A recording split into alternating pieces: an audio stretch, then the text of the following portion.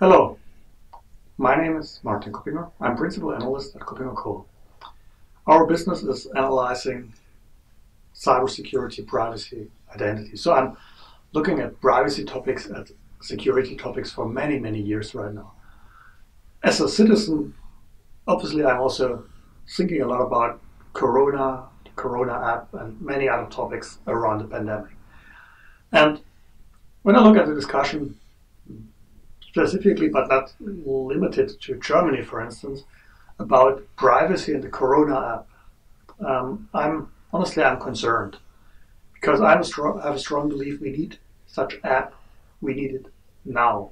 And to be honest, and I'm really privacy aware, privacy is not the main topic here because the concepts for this app are good when it comes to privacy approach. Various concepts and various good concepts.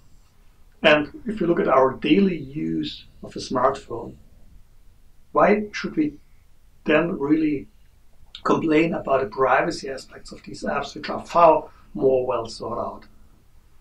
That's not the point. What we need to really consider for this app are three other aspects. One is security.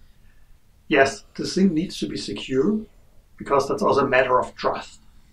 And we need to have it secure, which means that decentral is better than central, because if a central store, a central component server gets hacked, we are in trouble.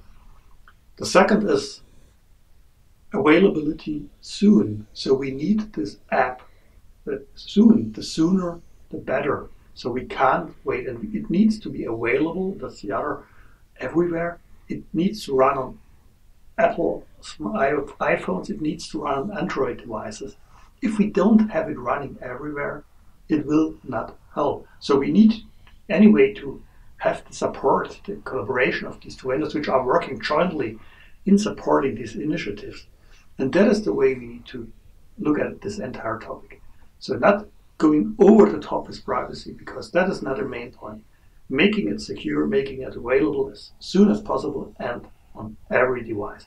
That is what we need, and that will give us back a lot of freedom in other areas. So this is my opinion on that. Thank you for listening to me.